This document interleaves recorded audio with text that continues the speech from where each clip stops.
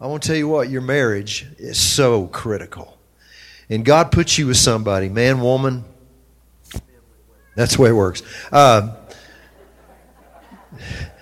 You're called to be a team that affects the world and leaves a legacy in the world.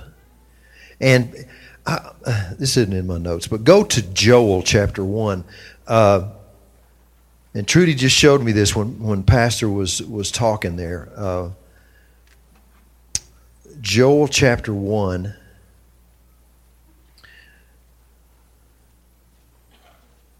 Is that where it was, babe, or was it 2? It's 1, the first verse? Okay. It says this. I'm going to read this out of the New Living, Joel 1. Hear this, you leaders of the people. Listen, all who live in the land, and all your history. Has anything like this happened before? And get this. Tell your children about it in the years to come. And let your children's children tell their children. Pass the story down from generation to generation. And this is talking about the message that set us free, set you free. It doesn't stop with you. This thing is bigger than you. You understand? This is about us leaving a legacy. And it all begins with your family, and your family getting plugged into church and learning. You know, Trudy and I got saved and met Jesus, but until we got into church and began to learn, we still lived crazy lives because we didn't know. It's like God did a miracle for us. Trudy was supernaturally healed of crossed eyes, had grown up with that. And one night, they prayed for her, and in an hour, her eyes straightened out, and her vision, which was awful. She had to wear big old thick glasses growing up. I know this. I was there. That's the girl I dated. Her vision went 20/20 in an hour. So we knew God did miracles. And man, that was a big deal because our church didn't teach that.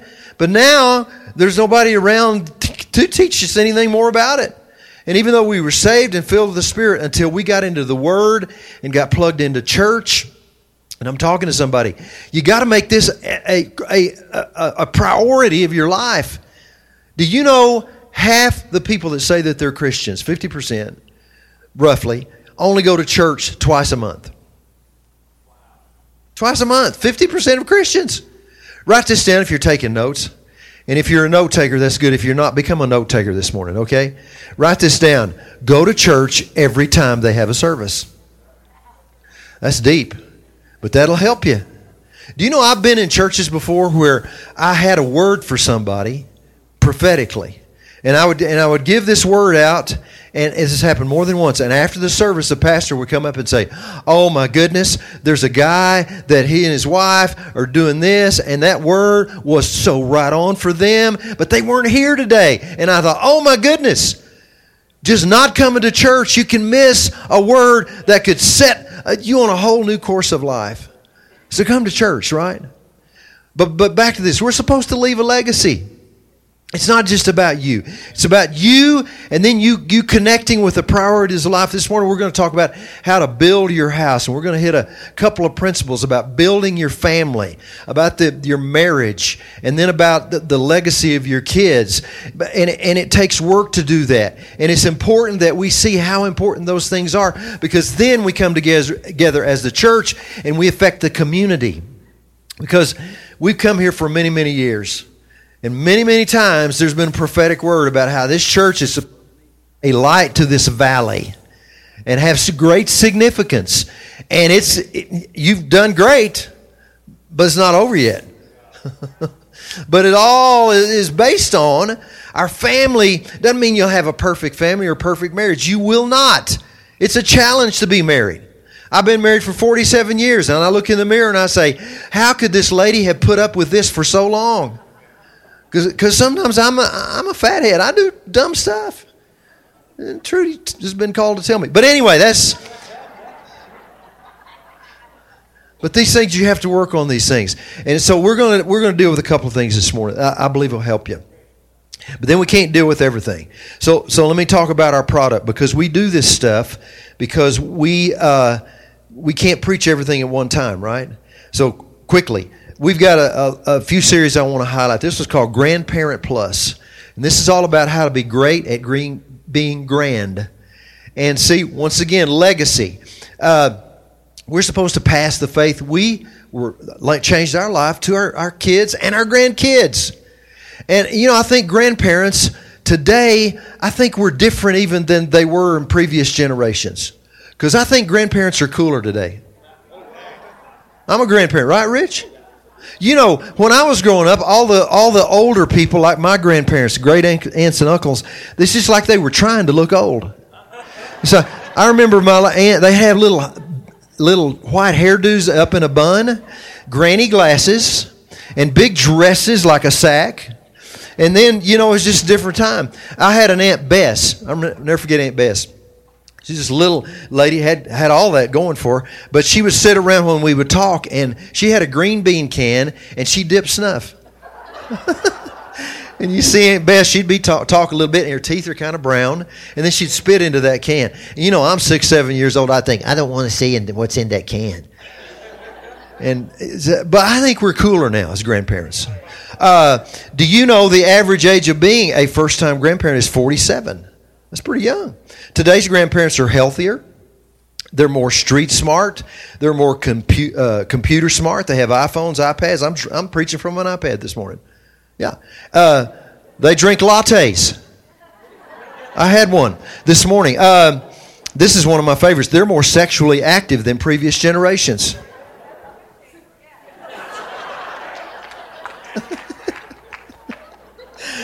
Settle down, Rich. Go to Psalm 71:7. Here's what we're supposed to do. I better get in the Bible. Listen to this. This is awesome. Psalm 71:17 says, "O God, you have taught me from my youth, and to this day I declare your wondrous works. Now also when I am old and gray-headed, O God, do not forsake me, until I declare your strength to this generation, your power to everyone who is to come." We're called to do that, right? And on this we talk about how to be a good grandparent, how to talk to your grandkids, how to support the parents of your grandkids. Let me give this away to somebody that wants to be a better grandparent. I saw you get your hand up first. All right. There you go. You're welcome. And then I've got a series here for marriage called Marriage Down the Road of Life. I love this series. We use a long road trip in a car, like a family road trip, as a metaphor for building your marriage. And you know how it is when you get married, everything's exciting and brand new. It's like getting in a brand new car, taking off on a trip. It's like a long trip. It's supposed to last for years and years and years. But if you don't watch it, don't you love a clean new car? And the smell? I rented a car the other day that had 1 mile on it. And all weekend I just enjoyed it. Honey, doesn't it smell good? Oh, so pristine, clean. I like a clean car, but that's the way your marriage is in the beginning. But if you don't watch it, you're driving down the road and you haven't done maintenance. You got to do maintenance. Good marriages don't just happen. They have to be invested in. That's like your car. It just doesn't keep running. Sometimes you wake up and all the lights are flashing on the dashboard like a Christmas tree. And you look in the back, McDonald's French fry wrappers are stacked up, and it starts smelling funky. I don't like smelly cars. So what does that mean? That means you gotta do some things. So we talk about that, and I like this one. This is how to train children that trump the world. Get Trump? Donald Trump is our president. We need to pray for him. That's as political as I will get. And but this is all about, Trump is also like a playing card term. Like if you're a gambler, don't do that anymore. You got saved. But if you were, you remember when you're playing cards that somebody can have a pretty good hand against you, right? Like you're playing poker, then let's say they got 3 kings. That's a pretty good hand. They got a pretty good chance of winning. It's kind of like the devil. He had a really good hand to play on you because you sinned and you opened up the door for him to come in. But you can trump that hand with 3 aces. Jesus was 5 aces. There's only 4, but he's 5. And he came to trump what the devil wants to do in your life, but also in the life of our kids, which means if we'll do some things, if we'll invest in them and train them and talk to them about God. Well, Brother Ken, I take them to church. Yeah, but that doesn't stop there. You got to talk to your own kids about Jesus. And I'll talk about that a little bit this morning, but There's a good one. Devil Proof Your Family. I love this book because I wrote it, but it's good. I promise you, it's about marriage, and we hear great reports on this all the time. Half of it's on marriage, half of it's on training your kids, and I encourage you to get the book if you don't have it, and if you do have it, get it and give it to somebody else because it'll help them. You know, there are people that'll open up to hear about God because they say, my kids are driving me nuts. Here, read this book. It'll help you with your kids. Yeah, good seed. Let's pray. Father, we love you. I just am so excited to be here this morning. This is a moment in time for all of us. And I thank you that the Holy Spirit is here to teach us, to guide us, to lead us. And we're going to leave here different than we came. And we're going to leave here empowered in a different way, in freedom in a different way, because things are going to fall off in this service, I believe. And we're going to learn some things that will set us on a new course. And I trust you for that. I boldly declare that over every person in here in Jesus' name. Amen. Everybody say amen. Hey, turn to Psalm 127. This morning I want to talk to you about how important our family is to everything. And you know, when you think about God and how He works with mankind, this is what a lot of people miss. It's like when you see a hurricane that's hit, a devastating hurricane, or you see like that flood they had in Houston. That was a hurricane last year. People will say, you'll hear this. Somebody will say, I just don't know why God allowed this to happen. Right? You know what I'm talking about? Something horrible. Well, why did God let this happen? Well, here's the thing. We got to understand about God, and the world doesn't. It's not just God just randomly goes and does things. And no, there are forces in the earth that are evil because of the sin of Adam and Eve. And God wants to help people, but He can't do everything. It's not a perfect world because Adam and Eve's sin kind of evicted Him out of people's lives. And God just doesn't randomly pick people out to put things on. He doesn't put things on people. That's the enemy. When a door is opened, it gives him free rein to come and try to do something in your life. But we can't be redeemed from all this bad stuff, right? But here's the key. You have to partner with God. See, God has His part to play. I talked to the men about this yesterday. He told Joshua, God did, when Joshua was leading the children of Israel into the promised land, He said, Joshua, you got to be strong and you got to be courageous. And He said that 3 times in that chapter. 3, it's very important. That's the outstanding thing of Joshua 1. They're going into the promised land. You have a promised land to take. But if you're going to do it, you got to be strong and courageous. Well, here's what that means. The strong comes from God. He gives you strength by His power. When you get saved, the strength of God saves you. And you get born again and His Spirit is there, right? And it's there. But then it takes courage to make it work in your life. And that's your part. Courage means you're willing to change and make changes. And whenever you hear truth, you act on that. And when we do that, then change will come in your life. But it's a partnership with God. So in partnering with God, let me tell you how God is. The most important thing in your life and in my life is not the stuff that God wants to bless us with. And God wants to give you stuff. You got to have stuff. You got to have a place to live, right? You got to have a car. You got to have stuff. And I don't believe God wants us to have bad stuff. I believe He wants us to be good. You know, He doesn't flinch if you say, Lord, I'd like a Mercedes. Doesn't make Him nervous. He wants to bless you. But yet, the most important thing in your life is not your stuff. Because your stuff is going to wear out, no matter how nice it is now. It's going to get rusty. It's going to decay. It's not going to be here. It's going to get old. It's going to wear out. But here's what does matter in life that you have to build. We're talking about how to build your house, is your relationships. Relationships are the only thing you can take to heaven with you. And I tell you what's precious is when you've built relationships over time. Trudy and I have been married 47 years. And I got to tell you, it ain't been perfect. And I'm not perfect. She's not either. But we have a depth now to us because we've worked on this deal. People like this that are friends of ours, you develop and you go through things together, and you help each other. And it's critical. That's the biggest thing in your life is relationships. Turn to your neighbor and say, we need relationships. fact, that's the only thing you can take to heaven with you. And when it comes to affecting people's lives, we're called to take this gospel that changed our life to the world. And if you haven't received the gospel, gospel means good news. I mean, the good news is Jesus died for your sins and loves you this morning. If you haven't received it, you need to. In fact, we'll give you a chance to do that at the end of the service. But we don't go preach the gospel at the expense of the relationships that are close to us in life. I'll show you what I mean by that. I've got a couple of quotes here. This is what Billy Graham, who just went to heaven this year, right? And one of the great evangelists of all time, an icon in Christianity. I didn't even hear TV whenever he passed away. There's all sorts of networks out there, different slants, you know what I'm saying? I didn't even hear people I don't agree with say anything bad about Billy Graham. Everybody said something good about Billy Graham.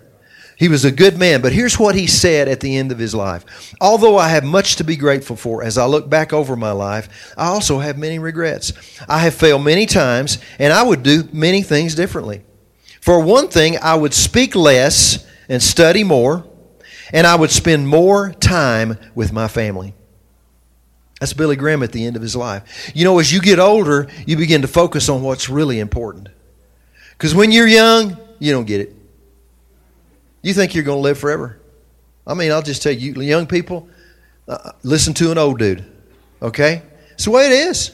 I mean, when my kids were little, it's such work to raise kids. And you go through their babies and they're crying and you go, oh, dear God, we love this person, but why don't they shut up? And, you know what I mean? It's work. And then you're raising these kids and you're young and then you kind of get the idea they're going to stay young forever. And then all of a sudden, in about 15 minutes, they're grown up. And they're leaving home. And what the heck happened? And it's short. And it's short, right? But that's the most important thing, are our relationships. Billy Sunday, I don't know if you've heard of him. He was born in 1862, died in 1935. He was a baseball player, professional baseball player that got saved and just quit playing ball and became an evangelist. And he was a powerful evangelist in his day. It is said that he preached to over 100 million people. Now think about that. This is before mass media, turn of the 20th century, before radio. He had these crusades and he traveled and he preached. It is said that he shook the hands personally of over 1 million people who got saved at his crusades. And Billy Sunday, I've studied some on his life. He must have been this, charismatic, kind of a wild man when he preached. He was different than any preacher they'd ever seen. And he had all these one-liners.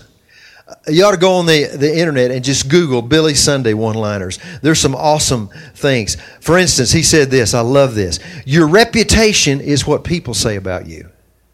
Your character is what God and your wife know about you. That ought to be in the Bible. Isn't that good? But at the end of his life, Billy Graham was sad. And he was sad because on his deathbed, he said, I didn't spend enough time with my kids. And my kids suffered because I didn't. If I had it to do all over again, I would give up the world and win my sons. That's a powerful quote. And I don't think he's saying, I wish I wouldn't have obeyed God. I wish I wouldn't have got all those people saved. I think he's just saying, I should have not been so into that and focused on my family. Because this is there's priorities of relationships in your life. And your family takes precedent over any other relationship. Right? Jesus doesn't want us to be sad at the end of our life. And see, when it comes to preaching, or, I'm a preacher, and go to 1 Corinthians 7:32. I know you're in Psalm 127, but put your finger there, or if you're got an electronic, you can flip over there quickly. But 1 Corinthians 7:32, Paul's talking. Paul was not married.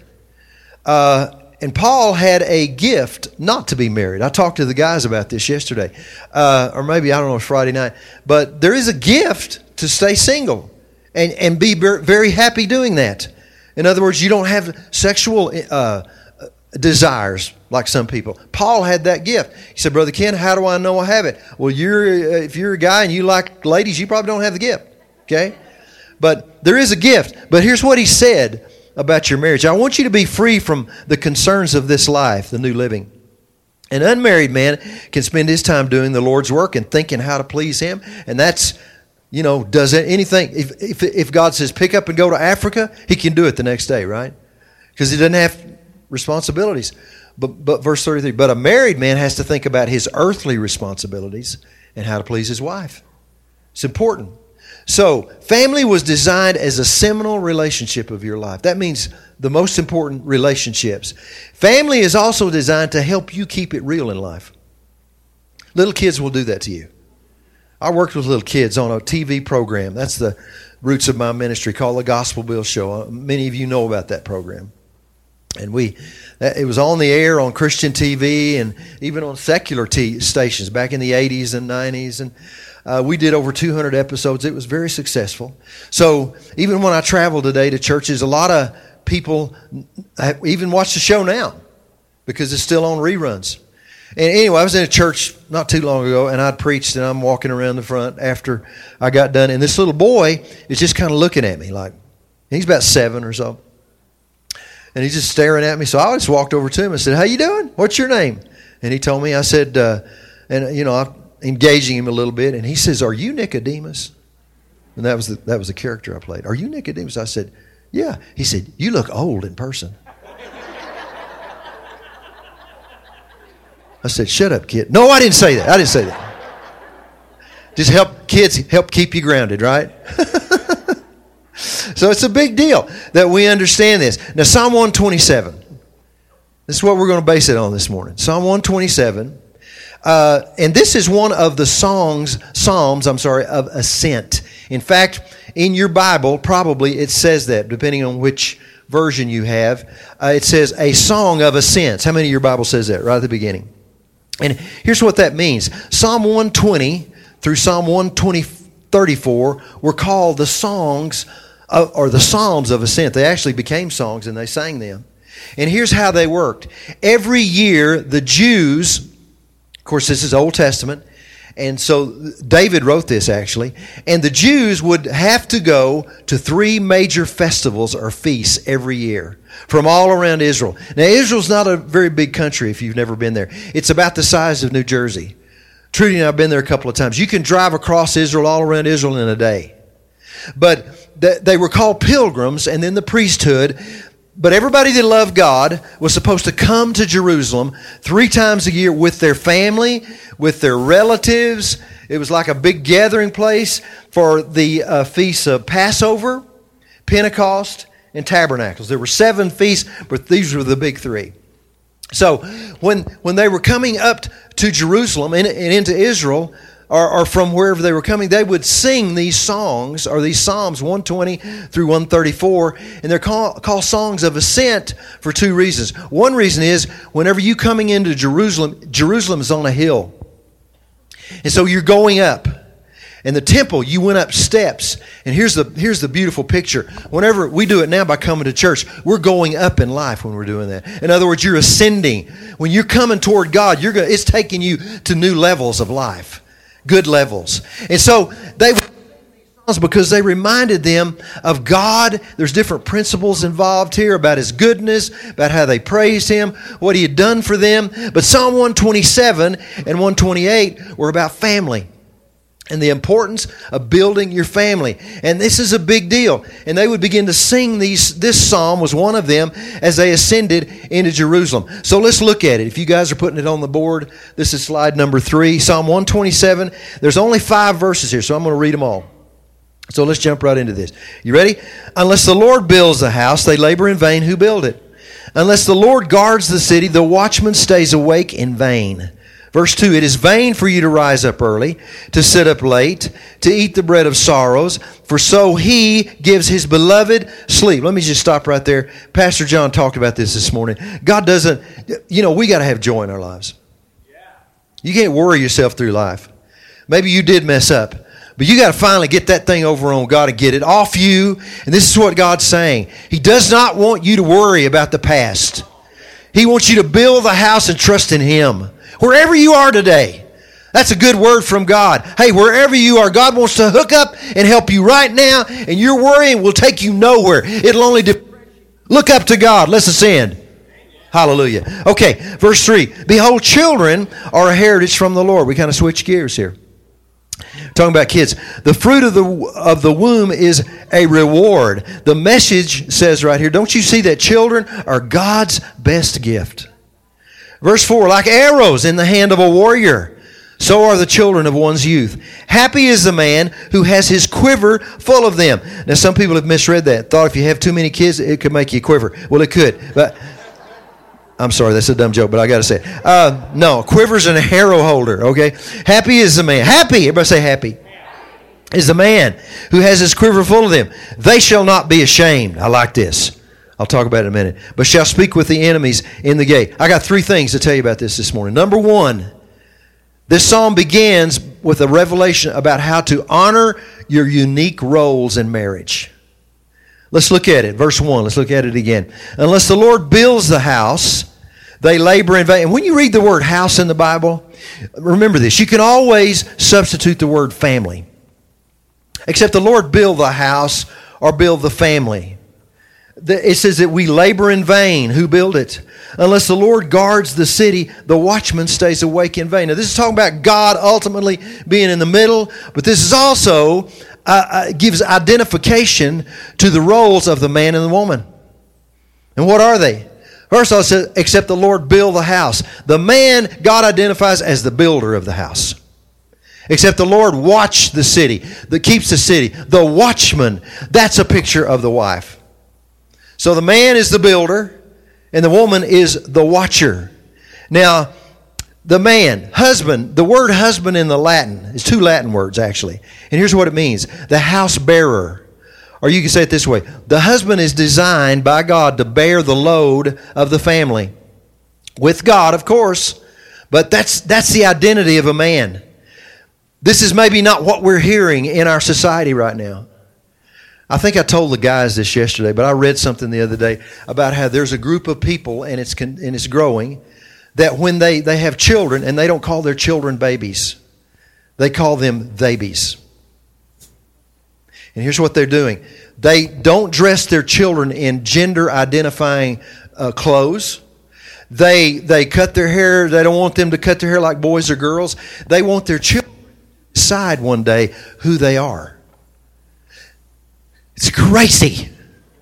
They don't have identity. Listen, we ought to go back to the Bible. And the Bible says men are supposed to be builders and leaders of the family. Thank you very much for that big amen. That doesn't mean we do it alone, though. We need a watcher to help us. Men are called, I'll say it this way too, to lead, build the marriage. They're to be the source of the family. Now, of course, God is a source. But we need men that'll stand up and lead in our day. Because when they don't, it produces all sorts of weird things in our society. And this is going on. In fact, did you know 63% of youth suicides are from fatherless homes? 71% of high school dropouts from fatherless homes. 80% of rapists with anger problems come from fatherless homes. These stats go on and on and on because men didn't step up and do the job. We need some men today. Hallelujah. I like John Wayne. Man, John Wayne was a man's man. I love him. Hello, Pilgrim. I just love John Wayne. We need to go back to some of those things. Brother Ken, you sound old-fashioned. That's okay. I'm old. I'm okay with that. I'm going back to the Bible. I'm telling you this. We need men that will lead. But here's the deal. Men weren't called to do this just be, I'm the man and I can do it. No. You got to have God help you. But then you also need somebody to assist you in life. And that's called your watcher. And the wife is called the watchman. And think about it this way. God didn't give Adam his wife until he embraced his assignment. You know, we talked about this a little bit this weekend. He was in the Garden of Eden, and he was serving God. He had a place to live. He was walking in God's commandments. He had disciplines in his life. God had told him, I want you to be blessed, but don't eat of that tree because that tree's mine. And so Adam had some yeses, but he also had some no's. So before God gave him the gift of a woman, Adam was leading and had some things in place in his life. But then God looks at this one day and says, it's not good that this guy's alone.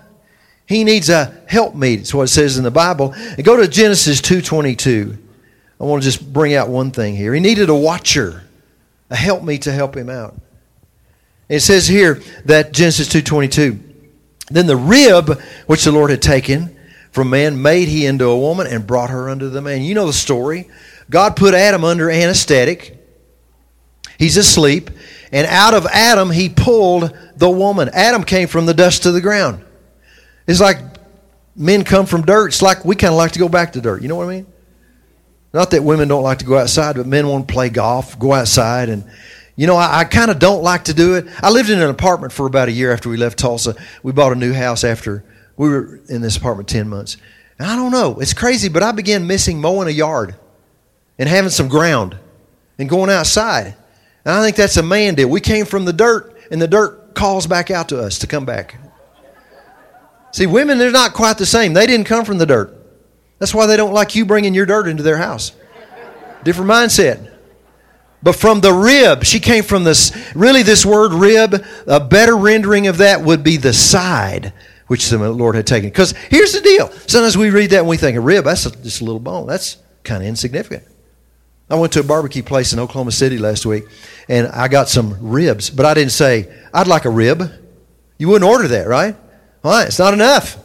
You need plural, ribs, because rib is insignificant. But here's really what that word means. That word really means the side was taken from the man. But then this rib has meaning, the definition of it in the ancient language. And I love this. Here's what it means. For advice.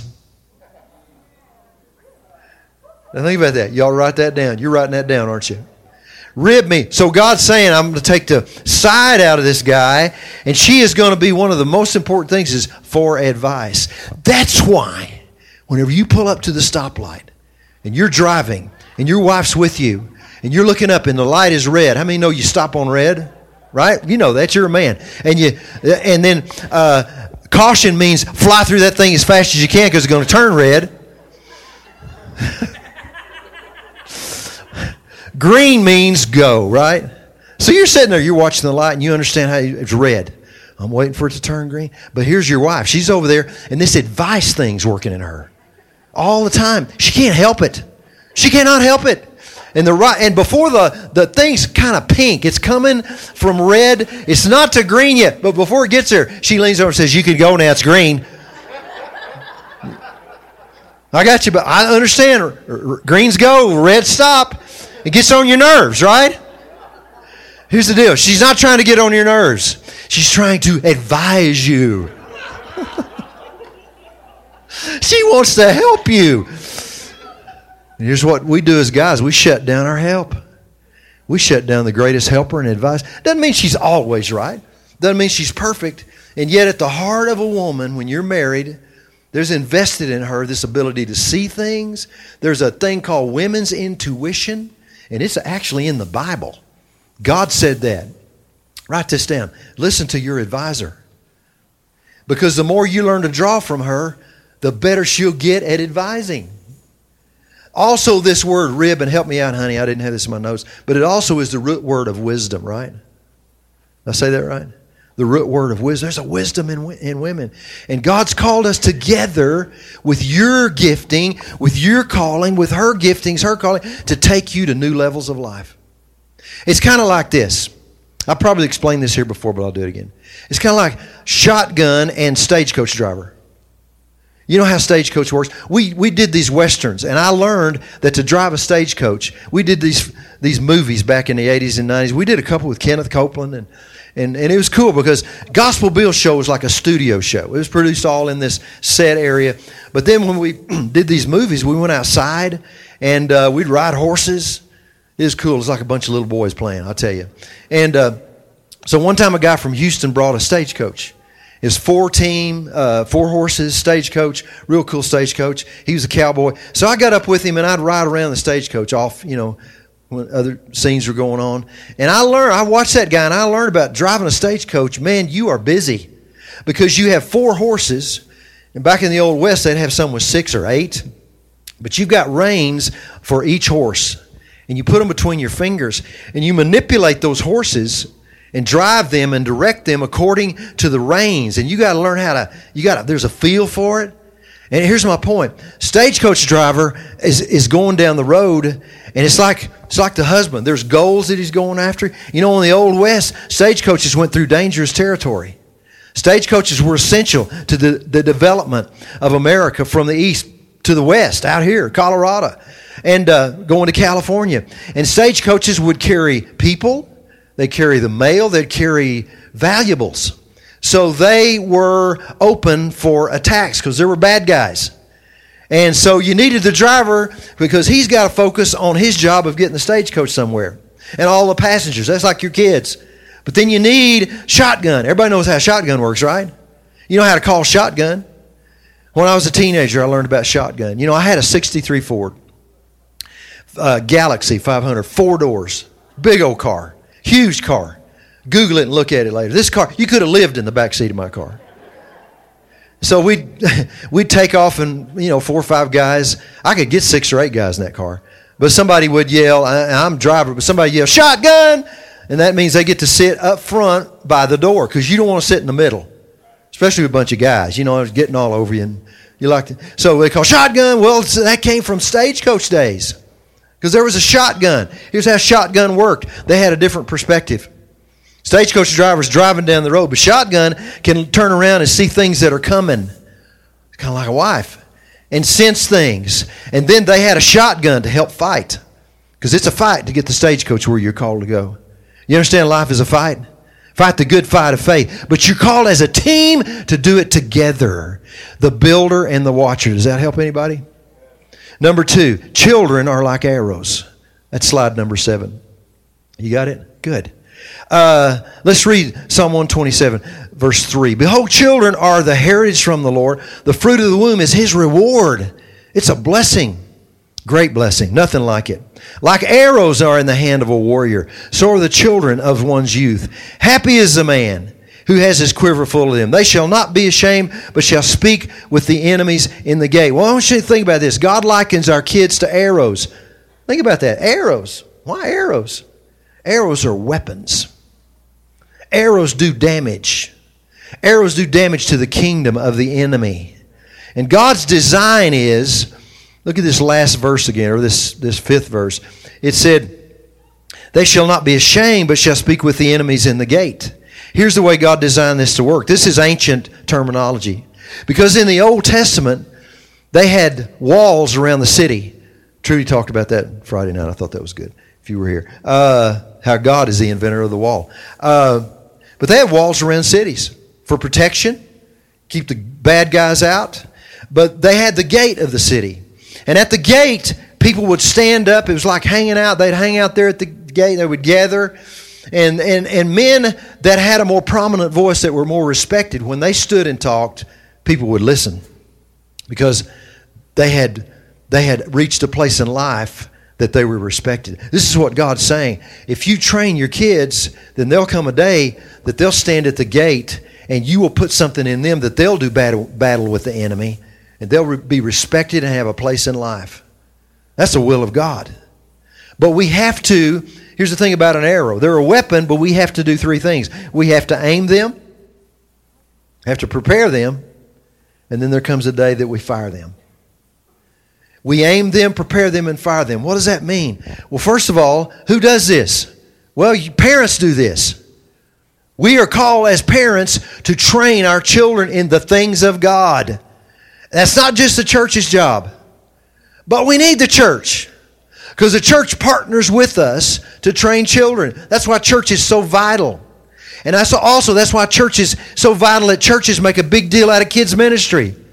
Because you understand, there's a kids' classes this morning, right? Let me ask you, they're not just babysitting those kids, is that right? A lot of people look at kids' ministry, well, we're just caring for the kids. Like, well, we're just taking care of them. There's part of it, we do care for them. We want them safe. But they're training them in the things of God. They're teaching them the Word. Listen, you don't have to be 21 years old to begin to learn about God. It needs to happen when they're little. They start becoming arrows when they're little. But we got to prepare them and train them. And I want you to know, as a church, we're responsible for this. I got this in my DNA because I worked with kids. And I began to see, I didn't see it right away. I think I saw it more and more as time passed. All these little kids are growing up, and they're becoming things. And now pretty much wherever I go, there's these little kids that watch Gospel Bill. And now they're serving God. And they're doing things like Rachel in church and Isaac. They're serving God. And there were little kids at one time. And you just see little kids, you can't see their potential. But every one of them grow up and turn into real people. It's amazing. But the things they get for God when they're little. And we as a church, we got to see this corporately. That means some of us need to work with the kids back in the classrooms. I'm doing some good preaching. Could you guys probably use some more helpers in children's ministry? Yeah, because you need a lot of people back there. Because not only do you have to preach to kids, but you got to keep them still and quiet. And it takes people to do that if you do it right and to do it with class and do it well. And so we need the church to help do that. But even if you don't work with kids, and I challenge some of you, that may be a place for you to work in church. Because see, coming to church is not just about you coming, sitting, and then leaving. You need to serve. You need to hook up and be a part. I walked around this morning, I see guys serving, people serving me, helping me out, people helping us set up our table. See, that's essential. We need helps ministry. But that's part of that is training the kids. But even if you don't work with them, here's what you need to do. At least be nice to the little kids you see. When they're running around the church, go up to them. Don't just ignore them. Say, how you doing, buddy? What's your name? Yeah. Give them a piece of candy. If their mama doesn't want that, carry some vitamins around. I don't know. But pull your wallet out, just randomly. Just walk up to a kid. Hey, here's a $5 bill. God wants you to know He loves you. Would that be okay? I'm talking about, see, kids, the way they spell love a lot of the time is M-O-N-E-Y. We're responsible for our kids. Amen. A lot of the single ladies coming to this church, and I'm sure they're single mothers, the only image they see of men that serve God are when they come to church. You are responsible just walking down the hall for those kids and what they see in you as a man. That's good preaching. One of the reasons, my son's a pastor. I saw this. I worked at a church called Church on the Move. We taught kids. It was one of the big deals in our DNA. And because of that church exploded. In Tulsa today, it had 11,000 people. I was there for 15 years. My son planted a church called New Song Church. He worked in kids ministry. Kids ministry is big in his church. He talks about it all the time. Talks about how important the kids are in their church. How your kids right now are being trained. And because he does that, it has drawn young families. Because parents want a place where their kids are learning about God. Because these little kids are going home and preaching the lesson to their parents. There's one guy that comes to my son's church, and he's a really unusually quiet guy. He's one of these guys that just looks, that you would just not know what's going on with this guy, right? There's no outward thing you would see on him about what's happening on the inside. But I learned about this guy. And this guy is in the oil and gas business, and he does very, very well. And his wife is an attorney. And they've got some little kids. In fact, his wife was an attorney, and there's some things he needed to know better for his oil and gas business. So he goes to school and goes to the bar, and he's an attorney. It's because he wanted to learn. And so these people came from a denominational church, Pastor John, and they're looking for a church. They're wanting more, but they don't even know what that looks like. And they came to New Song, and they tell the story. They said, we came, and we didn't like it. We thought, this is too weird, this is too much. So they're leaving, and their little kids come out, and they just loved it. And all the way home, they're talking about the church. And they had said before they got the kids, well, we won't be coming back here. We'll still be looking. But the next week, their kids start putting pressure on them. Kids know how to exert pressure. I need to go back to that church. They're crying. And okay, fine. So they bring them back. How long did they say they went? They went like 3 months. One day they're sitting in the service. You know, they've been there a while because of their kids. And the husband leans over and says, this is our church. Wow. Why? Kids, it's a big deal. We need to prepare them. You know, let me tell you this about kids. They can know a lot more about God than you think they can. And they can hear from God. They can even learn His voice. Remember the prophet Samuel? He was a little kid that was dedicated to the house of the Lord back in that day. His mama was barren. She said, God, if you give me a baby, I'll dedicate him to your service. So when he was just a little boy, I think he was 2, right? She brought him to the house of the Lord to work under the high priest Eli. So time's passing, he's growing up. In fact, historians say he was probably 8 to 10 years old. And one night he's going to bed, and he hears a voice. It says, Samuel, said his name, Samuel. So he gets up and he thinks, Eli's calling me. So he goes in, did you call me, Pastor Eli? Eli says, no, I didn't call you. Just go back to bed. Happens again. He goes laying down, Samuel. He goes back to Eli. Eli said, I'm not calling you. Go to bed. 3rd time he does it. Eli says, wait a minute. I wonder if God's trying to talk to this little boy. They called it the word of the Lord back then. We would call it the voice of the Holy Spirit. So he tells him, he instructs him. See, children need to be instructed by adults. Because God's trying to talk to this little boy, but he can't get it until he gets adult direction. This is the way God designed it to work with parents and with the church. Eli says, next time you hear that voice, say, speak, Lord, for your servant is listening. Isn't it amazing how God wants to talk to you, but until you open up your heart and bring him in, he can't sometimes. So this time it comes, 4th time. And Samuel. And this time he says, speak, Lord, I'm listening. And God gave that little boy a revelation about what's about to happen in the nation. And he became one of the great, powerful, strong prophets in the land of Israel. But it was because of his training. You know, we used to do these big conventions. We were in a Kenneth Copeland convention years ago. And we would do our cowboy show. And with Gospel Bill Nicodemus and our characters, we'd have our big dog character, Bartimaeus. And we'd set up a backdrop like an old West town with flats. And we had lights and things. We tried to make it cool. And one night, Gospel Bill had preached. And this is like Kenneth Copeland's convention where we'd have 700 or 800 kids. Big crowds of kids. And I led these kids in worship. And we're all singing and worshiping God. But there was just something special that happened that night. Like you could just sense that God was really there, And so I walked back behind the stage. But these kids, it's like there was a holy hush as I left. Gospel Bill walks out, and you could hear a pin drop. No, you didn't hear me. This is 800 kids in one room. And it's quiet. It's hush, nothing. And he walked out, and I'll never forget it. He probably stood there. In fact, I was backstage, and I was worshiping God, but I'm thinking, what's he doing? Because nothing was said. And then he said, boys and girls, real calmly, can't you just sense Jesus is with us tonight? And it was a moment. It was cool. Well, then the next morning, I don't remember how we closed, but we did. And next morning, I have the service by myself. So I'm walking across, I'm at the Fort Worth Convention Center, walking across the big book table area, and all these people are milling out there. And this lady begins to yell at me from way across the room, Nicodemus, because I have my cowboy outfit on, right? My hat, my chaps, and Nicodemus. And I'm kind of in a hurry, and kind of focused on what I'm going to do. So I'm like, praise the Lord, yep. She says, oh, no, wait. She's just running to me. She's got this little boy with her. So I said, okay, yes, hallelujah. She says, oh, wow. And she was so excited. She said, that must have been awesome last night. Oh, my goodness, isn't God good? That's so powerful. And I finally said, yeah, what are you talking about? I said, I'm really not sure. She said, my son told me what happened. She said, he was sitting on, about the middle of the room and said, you led the kids in a worship song. I said, yeah. And then Gospel Bill came. You left Gospel Bill came. I said, yeah.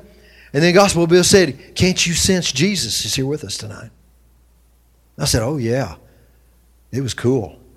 And she said, when he said that, my little boy saw Jesus walk around from behind the stage. And he walked behind Gospel Bill, and he smiled, and he folded his arms, shook his head. And then he just walked back. I said, really?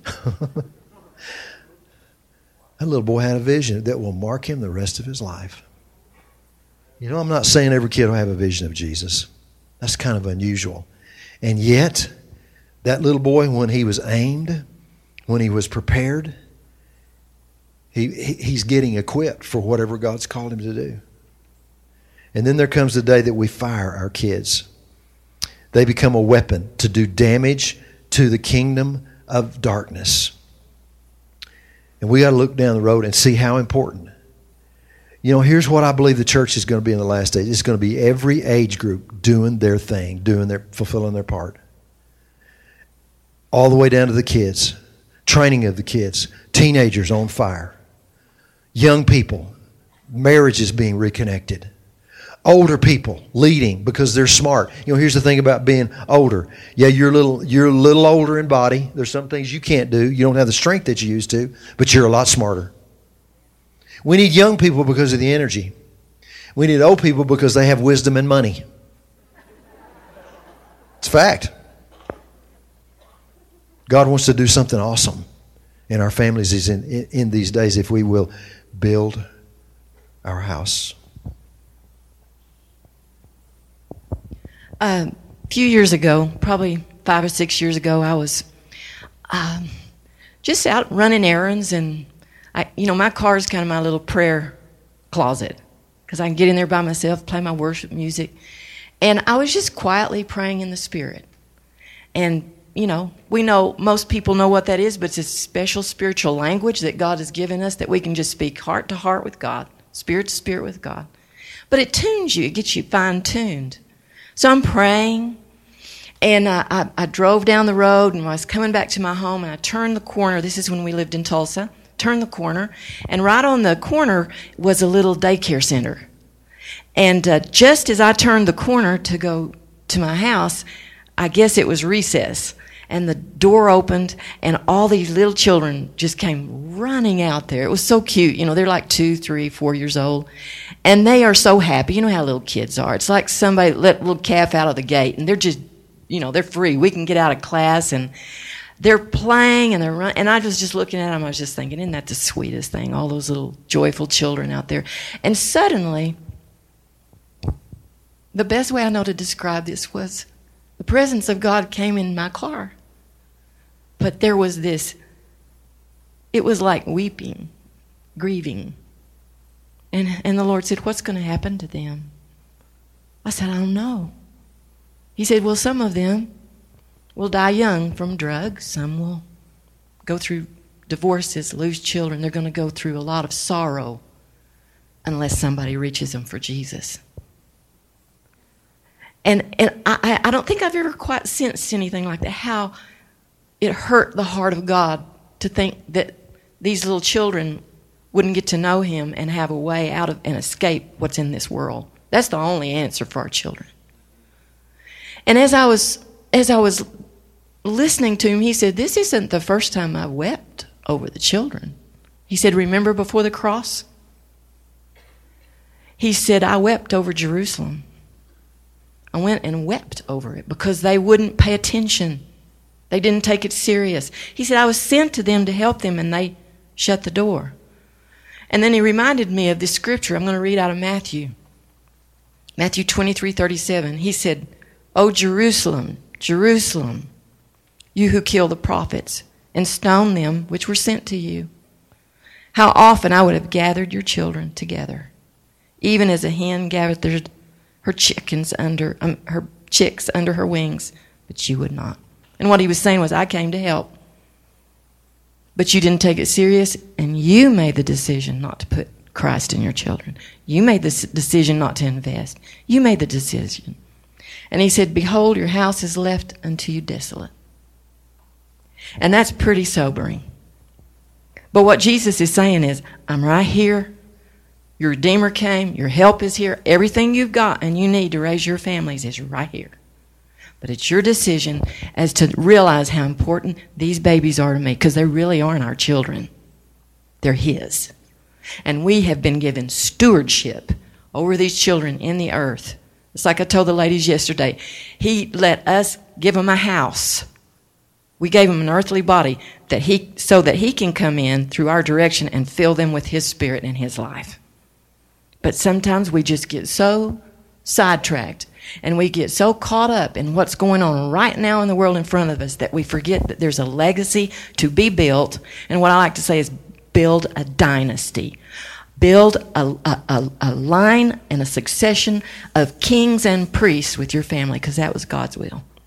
But it's up to us. And it seemed like the whole service has been that. You make the choice. Let's do this thing. We're not hampered here. We're not without hope. We're not without help. But it's always our choice. And we need to make the choice today to invest in our children. Not just your own children, but invest in the children of this church, in your grandchildren. Take the time. You know, this is one of the most time-starved generations that's ever been on the earth. Everybody is so busy with everything but what is really important. And all the money and all the stuff that you've got is temporary, and you can put it aside. But you can't get time back. So make a decision today. Listen to what we're saying. God wants you to have a wonderful, beautiful life. But you have a responsibility to put the Word of God in your children and see it as an investment that God wants you to make in them, because they belong to Him. You know, a lot of times, I'll just say this. We get focused on us and how we need help. We mess up. We get focused on that. Well, I need to get fixed. Let me tell you what. Serving somebody else will help you get fixed. Serving somebody, finding your place, doing what you can do will help you get fixed. Loving somebody else will help you open up to more of God's love. That's the way this deal works. So, you know, I know maybe it's been a little different. It's challenged. Trudy and I are kind of like we're Nana and Papa. Hey, come on. Let's go. Let's do it. This church has a call on it that is powerful in this area. And it's to reach out and bring in people. There's hurting people out there. There's a lot of people in Grand Junction that are hurting and they don't know what the answer is. And they've gone to church and that just seemed religious. They're looking for freedom and reality. And we're the one, I'm not saying we're the only church, but we're one of the big ones. And there's a call of God on this church. So here's my challenge to you. Find your place. Make this series in your house.